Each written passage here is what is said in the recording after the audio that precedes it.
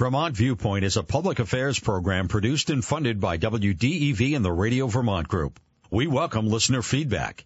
Email your comments to vtviewpoint@radiovermont.com. From WDEV, welcome to Vermont Viewpoint. I'm Kevin Ellis. Thanks for joining us. It's Friday, September 29th. What does $20 million mean to you, to an organization, especially when it's an organization dedicated to building and renovating housing for Vermonters? We will explore that issue with the recipient of a $20 million check for housing in our first hour.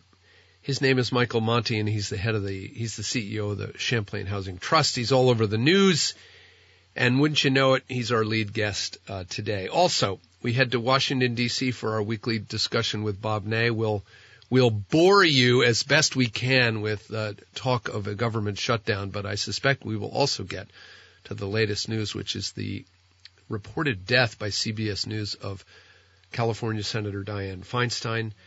Lots of things going on in the United States Senate. We'll then go to 7 Days reporter Kevin McAllister about his great cover story this week in 7 Days about the McNeil generating plant. Climate change criminal or economic development hub that can supply wood-based heat to the UVM campus and lots of other buildings in Burlington. It's an issue that's on the table. And lastly, our monthly visit with Mary Bisbee Beek about all things books. Mary joins us at 10:30 for our monthly feature, Short Takes, with her 4 under-the-radar picks not on the bestseller lists. Along the way, we'll take your calls. The number to call is 244-1777. My email is vtviewpoint@radiovermont.com. But first, this Friday essay. Burlington Mayor Miro Weinberger said yesterday he would not run for re-election next year. This brings to a close a mayoral career filled with issues and opens a new era for the city of Burlington. Here's the big picture. The city that elected Bernie Sanders and gave birth to the Progressive Party in Vermont and arguably launched Sanders to become the most well-known national political figure we have is in for a major change, generational change, policy change, cultural change. Remember that Bernie was succeeded by his economic development lieutenant, Peter Clavelle, who served longer than any mayor in history and still lives in the Queen City. Other mayors included Republican Peter Brownell, who beat Clavelle for one term in a resounding upset, and then progressive mayor Bob Kiss, who succeeded Clavelle. Miro Weinberger was a housing developer, a baseball catcher, and a Yale grad, and called himself a moderate Democrat, or at least that's what I call him. He served 12 years, the first Democrat since Gordon Paquette to do that. Paquette was the guy defeated by Sanders way back in 1980, if I have that right, by 10 small votes. So read the 7 Days piece about Weinberger deciding not to run for re-election. I guarantee you this. Weinberger is now considering a run for governor. So along with Lieutenant Governor David Zuckerman, State Treasurer Mike Pichek, and others, the line for the next governor is forming. The city of Burlington is mired in a never-ending struggle with homelessness and drug abuse that is affecting its reputation. Has some choices to make. One potential candidate for mayor is Emma Mulvaney Stanek. She is a progressive former city councilor, I believe, and a current member of the House from Burlington. She has already said that she is seriously considering it. It is a mistake not to pay attention to Burlington and the next mayor. The city is a huge economic engine for this state. UVM and the adjacent medical center are key economic drivers of the entire state of Vermont, and it's easy for legislators and others, those of us who don't live there, to beat up on the city. But a city in trouble is not a good sign for the city. Whoever is the next mayor, it faces an existential issue for what the city should be in the future. And the issue is described best by 7 Days publisher Paula Routley this week in her column, including the drugs, the crime, and the syringes at 184 Church Street at the Memorial Auditorium. And she also talked about the recent request by the Hilton Garden Hotel to erect a fence around it to protect its business. Paula wrote, "It's a matter of time before the same thing happens at Memorial Auditorium, where last week web developer and musician Eric Olson shot and posted to Facebook photos of drug paraphernalia piled high on the entrance ramp to the city-owned building. Yes, people are talking. But it's on the internet and in the privacy of their own homes. Why don't I hear what I don't hear are citizens and city leaders speaking up in an organized, forceful way to say the policies we have in place are not working. The emperor is not only naked, he just took a dump in front of the old YMCA. Our problems may be the same as those in other cities, especially progressive-minded ones across the country. But the number of lost souls per capita in Burlington is staggering. There are times of day on Church Street when it seems like more people are in the throes of substance abuse, mental illness, or both, than those going about the business of working, shopping, and eating. It's impossible to calculate the extent to which the crisis is damaging our beautiful burg, or whether it's temporary or permanent." She says, "I live in Burlington and do a lot of walking, especially as it's starting to get dark. I noticed the lights weren't working on the top block of the pedestrian promenade along Battery Street. There were people sleeping on benches on both sides of the walkway, and I thought twice about striding down the middle without being able to see. I kept going and emerged unscathed, then forgot to call the Burlington Electric Department the next day. By the time I remembered, I figured somebody else had done it. But the lights were still out when I walked the same route at dusk a few weeks ago. This time I reported the problem to the city's See-Click Fix platform and followed up with a phone call to the electric department. It took a few weeks to see results, but the lights are on once again, operational. And now I'm getting every related citizen See-Click Fix report in my email inbox. So many posts about syringes. It's an illuminating window on the city, shattered and dirty, but still somehow holding together. Fences might help, but they won't fix these problems. Does anyone know what will?" We'll be right back. We're back. What does $20 million mean? Well, it means a lot, and the Champlain Housing Trust, the affordable housing developer in Chittenden and some of Grand Isle, has just received that from philanthropist MacKenzie Scott, and it's been all over the news. So the first thing I did was give a call to the folks at CHT, and we came up with the CEO himself, Michael Monte, who joins us now on the line. Michael, welcome to the show. Thanks, Kevin. I appreciate the opportunity to chat. How are you? Just a disclosure to the audience, I've known Michael Monte for 1,000 years, and we do have a lot of fun and a lot of laughs when we are together. Michael, let's. I know there's a celebrity aspect to this, but I want to try to skip over that and go right to what this means for the organization and for housing in your area. So tell us, what does $20 million mean for an organization like Champlain Housing Trust?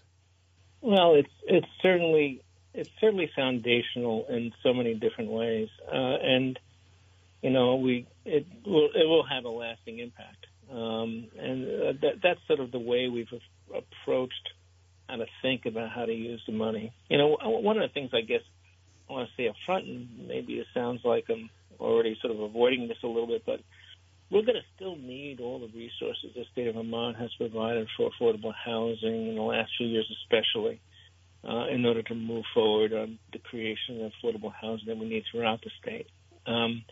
You know, $20 million has a lasting impact for us for certain, and we'll deploy it, and we could talk more about how we're going to do that. But by itself, it would build 30 or 40 perhaps apartments, and then we're done. And that's not what we need. We need a lot more than that. And so there is, the resources that are out there are still not going to need to be there. And that's an important message for, everyone to hear.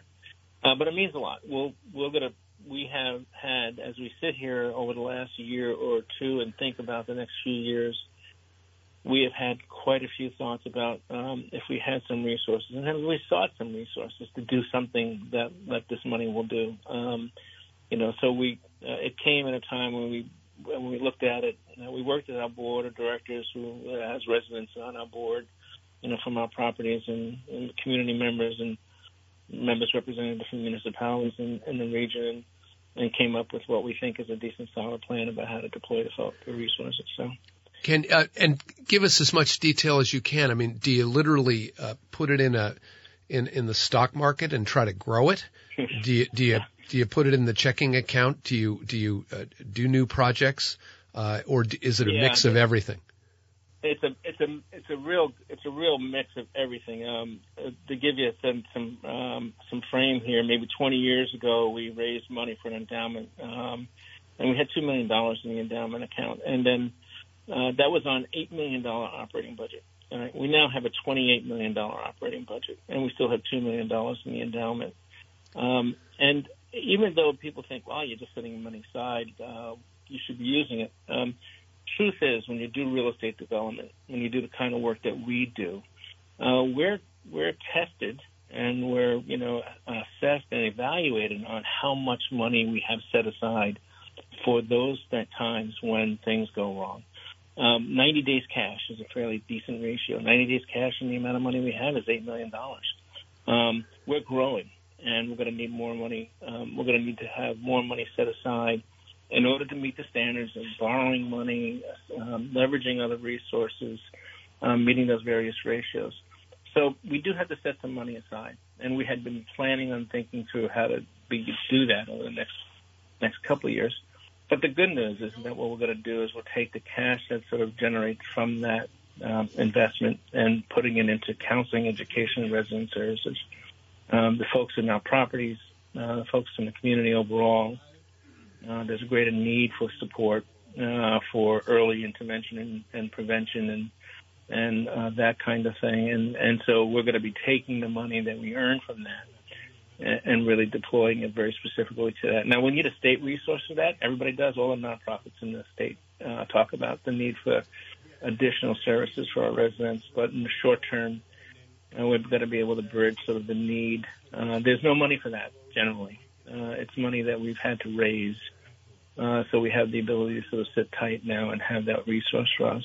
We'll put another $2.5 million into working capital. So every time we do development activity, we had to borrow money in order to start a project. And so we'll have our own internal pot of money to be able to do all the development projects. We have about 500 or so apartments in our immediate pipeline, another 150 homes. That all requires cash up front at different points and different times, so we'll have some money for that. We have some community centers that we're supporting in the Old North End Community Center. We want to do redo the O'Brien Community Center in Winooski. Oh, yeah. We'll put $1 million into our various properties. We're doing a lot of community building in our properties.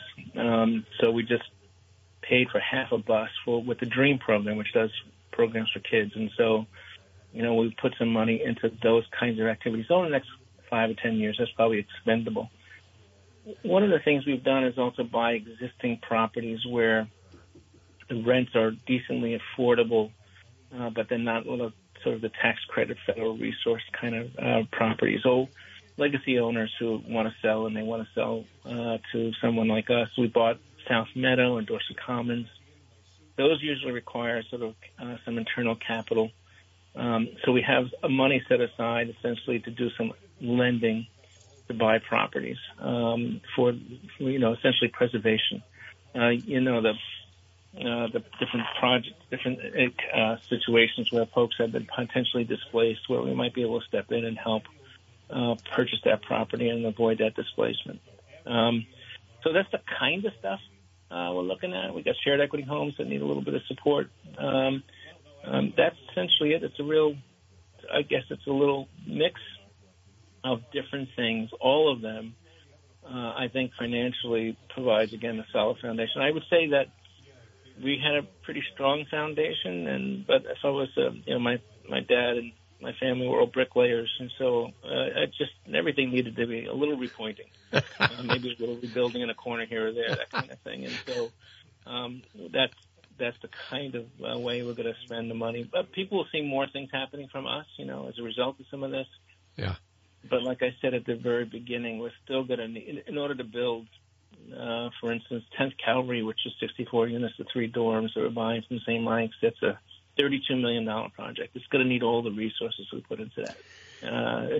That's the only way we're going to be able to build the level of affordable housing we need in the state. So, Michael, let's go take a step back and explain. Most people have read somewhere how this happened. MacKenzie Scott, now a former ex-wife of Jeff Bezos, the founder of Amazon, they get divorced. She has a huge, $1 billion check, and she says quite loudly, I'm going to spend it all, and I'm going to do good things. And she has a team, and they pick out worthy organizations, and they give you a call, and you go through a process. Can you tell us how that happened? Sure. I could tell you why I think it happened as well, but how Sure. It happened was that we had a phone call from a group called Bridgespan in San Francisco, which introduced themselves as a group that did assessing and essentially vetting of potential opportunities for donors to give money to. They didn't indicate who they were representing. Our thinking was, well, it could have been anybody. There are folks in the state of Vermont who have a decent level of wealth. Perhaps they were using this group to see how we were doing what we were doing. And so, we spent an hour and a half with them. We provided them with a pile of information. We had some follow-up emails and a couple of other conversations. And it all was very positive. They were very positive in terms of their sort of interactions with us. And then it disappeared. Nothing happened for about 4 months until mid-July, and I was down in Kingston, New York, with a bunch of other NeighborWorks organizations, and I got an email saying, "Do you have any time over the next week or so?" And I said, "Well, I'll make time this afternoon." And I didn't know who it was again, and got on a phone call, and the individual said that MacKenzie Scott has decided to make a contribution to the Champlain Housing Trust of $20 million, and I was immediately, emotionally struck. It was heartwarming. It was substantial. It didn't sound like it was a crank call, so Yeah. It sounded real. Yeah. And it was very simple, 15, 20-minute conversation. As we'll exchange some emails now, we'll get your checking account, and we ask you to keep it confidential. And, the conditions are these. There are none. And 2, don't ask for more money. This is it. It's a one-time gift. Yeah. And I said, thank you very much. And we've just been we've been able to sort of reveal this about a month or so ago, but we were really spending time internally with our board and staff and trying to get clear about how we want the resource to be utilized. So that was pretty exciting moment, frankly, in my work here at CHT, and I think in the history of the organization, substantial. But I would say that probably the reason why we are the largest nonprofit in Vermont, that means something. Maybe New England, that has some value as well. We do spend a lot of time with national networks, Housing Partnership Network, Grounded Solutions Network, NeighborWorks organizations. We're in leadership often enough in those kind of national discussions. I think over the pandemic, shared equity home ownership, the conversion of motels, some of the work we were doing with homeless folks had some national attention. We were doing workshops and doing some kind of, training on that kind of stuff through Zoom. And I think we just, they were deciding, I think, at Yield Giving, which is our group that gives the money to focus on affordable housing. So the 3 networks we were a part of all got some money. A couple of other other nonprofits, one in Seattle, 2 in California, also got some money. We expect more money will be coming to other nonprofit housing. So I think there's a little bit of our effort here was to say, what could I do about affordable housing? And I guess we kind of stood out. Well, And full disclosure, as most people who listen know, I'm the chair of the board at Down Street Housing, which is sort of a sister organization of yours in central Vermont. We're announcing today that we got $250,000 from NeighborWorks, of which, and you're a huge part of that. Can you talk just about that quickly? Sure. I mean, the resource that you received, or the yeah. Well, tell us what NeighborWorks is and how that figures into the sort of quilt that you and I are part of. Sure. So, NeighborWorks America is a national, I would say, quasi-governmental organization. It's a separate organization from the government, but it has some direct resources and funding straight from through the HUD bill. It comes directly to us. They do a lot of training throughout the sector. They also produce a couple of pieces of software that everybody in the sector uses. But they also do direct grants to various NeighborWorks organizations. There are 5 in the state of Vermont: Downstreet, Wyndham, Windsor. I'm going to forget them all. Rutland, down in Rutland, and up in the Northeast Kingdom, Rural Edge. And all 5 of us meet regularly. We talk regularly. We're meeting next week. We chat. We share resources. We are, tied together and sort of in our sort of work through NeighborWorks. Again, we meet regionally, and we get a regular grant from NeighborWorks, and then we got some capacity money to do development work as well. And each of us gets different level of resources depending upon what we're doing and our size and all of that. It's another mostly no strings attached. What I'll say is there's a decent level of reporting that happens. Right. A decent level of, I just got back a 40-page assessment of who we are, CHT. That happens every 3 years. Yeah, we did the same thing. Michael, I want to switch now to, if I could, to the column that Paula Routley wrote in 7 Days this week, which is an issue that I deal with over at Downstreet, and I know you deal with. You are in the center. You live your life in the center of Burlington's housing struggles, its addiction struggles, its mental health struggles. You stood up the homeless shelter encampment. I use the encampment as a good word. Recently on Elmwood Avenue, her column, Paula's column, basically says what we're doing now is not working. And I get calls about this all the time. So it must be a kind of it's a dichotomy for you, right? You get a check for $20 million at CHT. That's going to enable you to do a lot more. And yet there is a sense out there that we're not doing enough, or what we are doing is not working. Can you talk about that? Sure. Paul is also a friend. I haven't read the column just yet, but I know we've chatted about this broadly. For me, I would say that it's not working for a very specific population of people, right? Who are in need for a higher level of mental health services and for a higher level of treatment because of addiction. So it's important for, your listeners to understand we have about 2,600 apartments, but we also have 675 shared equity home ownership, and we also do a lot of lending for farm worker housing and for mobile homes, and all of that stuff is working really, really well. For many people living in I got a note today from someone who said, "Congratulations, thank you. My property is kept up great. I love where I live.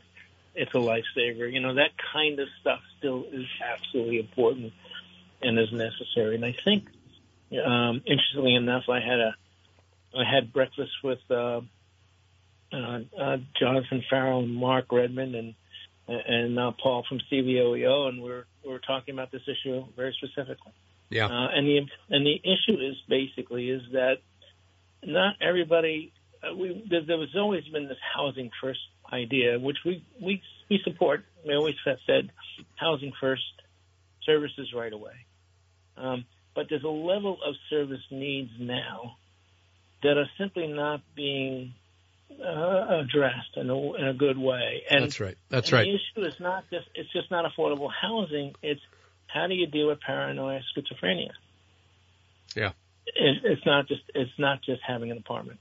It's more than that, right? How do you deal with severe addiction? And frankly, the heroin addiction of the old days was very, very different than the fentanyl addiction of today.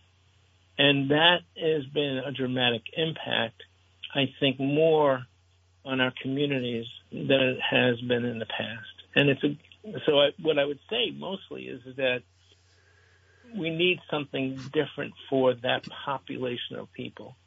The mental health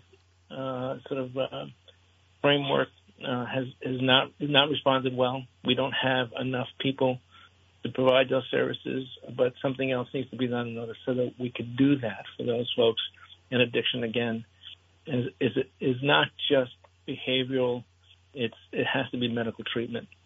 And so that's something we've been discussing as a group because we're all actually sort of in that work. Well, the four of us are all in that work every day.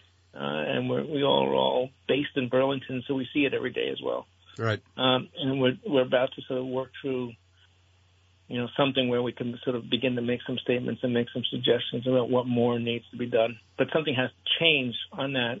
And again, I would say it's not all homeless folks, but there's a decent number of folks now on the street and who are, have these multiple modalities of mental health and addiction that are just suffering and are not getting the kind of thing kind of response they need. It isn't an affordable housing issue by itself. Yeah, it's one of my frustrations in what we do in affordable housing is that and I talk about this at board meetings, which is we build these apartments or we help get somebody, a first-time home buyer, into a home or a mobile home or whatever, and we kind of shut the door and walk away. And these folks need services across the board, and something is going on in our system that makes it hard to provide those services. We're just not set up to pay for it, and it sounds like you guys are talking about it. Well, I think we're talking about this, I think, for a severe level of sort of need and support. Let me say this, is that prior to January 2020, I had two people, besides a couple of SASH folks, I had two people who provided services. They were busy. And now we have 24 different people working in motels and pods and providing services. That's in 3.5 years. Yeah. So when we talked about the resources coming from MacKenzie Scott, the ability for us to be able to sort of sustain our services at that level, I think we're attempting to do it. There still needs to be a statewide system that supports even houses. I think it's okay for houses to have money to have that early intervention, early prevention work, but the long-term service needs really should be happening outside the housing system. Like all of us, we all live in a house. We all go somewhere else to get health care. Right. We all go somewhere else to get it, to talk to a therapist or something like that. That really has to be what happens as well, broadly, mostly, for affordable housing. But we need something internal, but we also need to have a better system overall in the state of Vermont to address this need. And let me just say this. Your director, Andy, is probably one of the better, smarter people about this kind of thing. She's really good at this. She did some great work when she was in upstate New York. We all look to her as sort of the smart person in the room when it comes to this kind of stuff. So, Michael, it strikes me, and Miro Weinberger, as you know, just announced that he's not going to run for reelection, which the city is now going to face some real choices going forward. What are we getting wrong as a society? It still feels to me like, and you and I have been in the political game for 1,000 years, it still feels like we have a government system that's sort of built in the 60s, upgraded for the 90s, but hasn't really, you talk about we need a statewide system to deal with this addiction and all of this. It doesn't seem like we have that, and it seems like the structure of government is still kind of structured for the 90s and hasn't modernized. Do you feel that way at all? I'm not too sure if I'm as critical of local government as much that way. I think it's, frankly, I don't know if it's up to the city of Burlington to figure out how to do this work. It's a small city. Maybe if you're a larger city, you build your own internal mental health care systems. But that system has to really happen regionally. Yeah. And it has to happen throughout the state of Vermont. It's not Burlington. It's Brattleboro. It's Bennington. It's Rutland. It's Northeast Kingdom. It's, all up and down and all across the state. And so we really need a system, whether it's designated agencies being strengthened, whether it's another level of treatment and mental health care that needs to happen on a regional level in every part of the state. And, the municipalities could advocate, and maybe they could do some things locally. But, we're too small a state to really sort of say, that the town of Lowell is going to deal with this issue, whatever it might be. It's just not going to work that way. I still believe in basically small government when it comes to municipalities, but I do believe in a strong state system. When it comes to sort of provision of those kinds of services, you really need to socialize that up, shall we say. Yeah, I think that's right. No, I wasn't talking about the city of Burlington. Actually, I was thinking about the state. The Department of Mental Health and we all DCF. I mean, we all know that those folks have really, really hard jobs, and absolutely, it just feels like we're handing them. Well, I make this analogy a lot. Society's become this giant funnel of capitalism, and we pour all of our stuff into the top of that funnel, and out the bottom of that funnel, we expect out the bottom of that funnel come the sort of externalities, the negative externalities of capitalism. Yeah. And we expect the police, social workers, housers, and others, the Howard Center, to just deal with the stuff that comes out of the bottom of that funnel, and it's the job is too hard. Yeah, that's a great analysis, and I like it, and I'll use it now from now on. I think it's right. It's that level of service that has to happen for those folks who are not, at the bottom of the funnel, who are coming out, that needs to be strengthened, needs to be supported. The interesting thing is, I sort of said this offhandedly, but we really kind of knew how to manage heroin addiction. Right. In a big way. Yeah. That was pretty relatively straightforward. It still had behavioral issues, but it had medical issues, and we had treatment. If you read anything about how fentanyl works and what it does, and how cheap it is, and how quick you need to get another hit, and how much it debilitates your brain in terms of making and functioning well, and how there is no real medical response like a methadone to it that is working easily. You realize that, and if you look at the charts and you see how many fentanyl overdoses there are to heroin overdoses, it's 4 times as many over in the United States now currently. You realize that in particular, this particular drug is a pandemic and a scourge across the United States. Yeah. It's in rural areas. It's in urban areas. It shows itself up in big cities a little bit more because you see it, but it's everywhere. And it is by itself its own little issue and problem to be managed. The reasons why people are doing it is another thing. Right. But that's what happened 4 years ago, 5 years ago. We could have said we had 150 people, 100 people who are chronically homeless. We know who they are in Champlain County. We know exactly who they are, where they are, and we know what we're going to do to house them. Okay, the mayor actually had a great effort in terms of making sure there was medical treatment for everybody. Yeah. And he had a whole response to that. Fentanyl really upset that cart. Yeah. In such a big way that's the issue that we have to pay attention to. How are we going to do that? How are we going to manage that?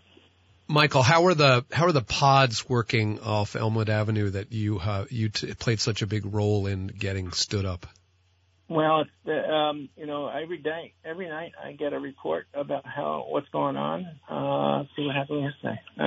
It's usually it's been relatively quiet for the last month or so, 2 months or so. Early on, we had a handful of things that weren't working for individuals who were coming in. I would again say that I think this is a good response for people who are homeless. I would again say that some of these folks need to be in a different type of facility or a place where they can get more support on a medical basis, on a regular basis. CVOEO is providing services, CHCB, Community Health Center of Burlington is coming in, getting folks medical services, but there could be another level here.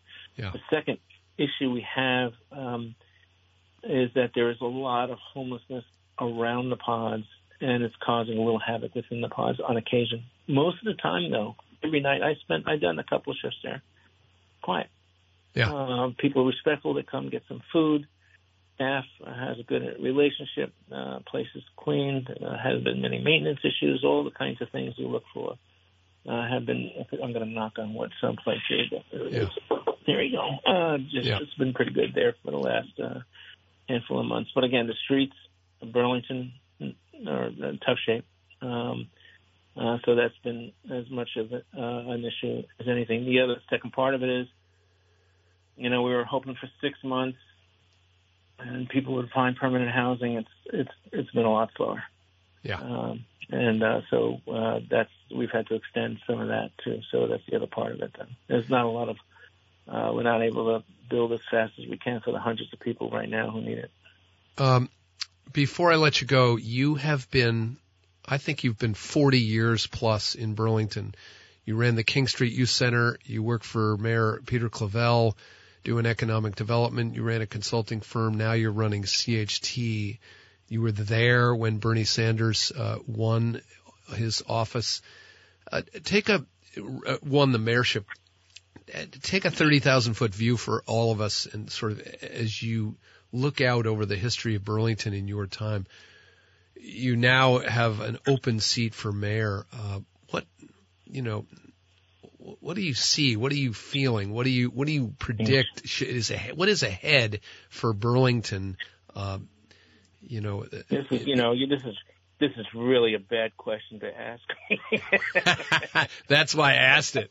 You're the guy. This is such a tricky question. How could I avoid what I want to say? I would say that Burlington has seen better days. But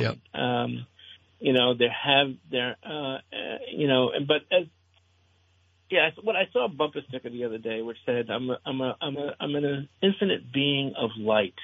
Yeah. And I'm also afraid to die. Yeah. Right. Right. I think Burlington is basically a beautiful city with great resources, great schools, great neighborhoods, fantastic downtown in so many ways. Lots of great resources. I grew kids here, and I have grandchildren who live next door to me, actually, and so they're growing up here. I wouldn't want them to live anywhere else. I think that they're happy here as well. Yeah. And at the same time, is struggling a lot more, I think, principally because of this one issue. And if we could work through this issue, where there's community safety, where there is really a sense that this is a safe place to be, that way, I think then Burlington will continue to be and have great days ahead of it. And it's not necessarily all coming from the mayor's office. Those solutions are all of us. Yeah. It's been. I'm looking out at the King Street Youth Center right now from my office. I was the director back in the 70s. It was a tough neighborhood in the 70s. Yeah. It was hard. People. There were people. There was a biker bar in the corner, and there were people, beating each other up and then fights. It was the old North End was a really rough, tough neighborhood and with a high level of disinvestment. It was hard to live in certain neighborhoods in the city. Yeah. A lot of people moved out because of that in the 80s. There's been a level of investment now. People wanting to be here and live here. And the old North End is different than it used to be. It is a more or less more affordable neighborhood than most. King Street neighborhood is the same way. So there has been a good arc and a positive arc overall. The youth center is bigger than it ever has been, and there's more stuff and more progress for people than ever before. YMCA is a great YMCA. All these things are good. Yeah. So it's, you look at the city, you just sort of have to say, okay, we have to work to this issue of people on the streets. And when we get through that, we should be in a much better place. Okay. So that's I mean, I think that's task number one. Whoever the next mayor is, that's task number one. Okay. Well, putting it out there right now. For a bricklayer's son from Goddard College and Brooklyn, and a Yankees fan, that's not $20 million. Not a bad day's work. Thank you. Appreciate it. I do. I really do. Thanks, Kevin. The great Michael Monte, CEO of the Champlain Housing Trust, recipient of a $20 million check from MacKenzie Scott, and he'll apply that in the best way in order to build more housing, renovate more housing, get more people into first-time homes, and he's seen it all in Burlington, so it's kind of you to join us. We'll see you soon. Thank you, sir. Appreciate it. Have fun. Michael Monte. They don't get much better than that. He huge, massive job ahead, and as I said, and I think he agrees with this, it's you can't blame just the politicians for the fentanyl crisis. You can't. It's just not all at the foot of the mayor, whoever it is, Miro Weinberger or whomever. Fentanyl didn't exist when Miro Weinberger took office. We're going to take a quick break. We're back. I ran long on that with Michael Monte, but we had to get a lot in, and so I'll take your calls at 244-1777 before we have to go to the 10 o'clock CBS break, where you're going to hear about the death of Senator Dianne Feinstein. It won't so much upset the balance of power in the United States Senate, but it's let's see. If she's died, I think, and we'll get this from Bob Ney in about 3 minutes, I believe the governor, and that is Gavin Newsom, a Democrat, appoints a replacement, an interim senator, to fill out her term. I don't have it off the top of my head when Feinstein was up for reelection. But the governor would appoint, and then there would be could be a special election, and then there will be a regular election. Hard to believe a Republican gets elected out there in California, but so it'll be fascinating to see which Democrat is appointed and which Democrats run. There is another campaign going on for California Senate, which involves House member Adam Schiff, he of impeachment fame, Donald Trump impeachment fame, Katie Porter from Irvine, California, she's running as well. So this is going to throw politics in California into a giant maelstrom, but it's unlikely to upset the balance of power in the United States Senate. So we're going to come back with Bob Ney at 10 o'clock, and we'll talk about the government shutdown, and we'll talk about the death of Senator Feinstein and what that means for the United States Senate, and anything else on your mind and my mind and yours. The number to call is 244-1777. You're listening to Kevin Ellis on Vermont Viewpoint and WDEV.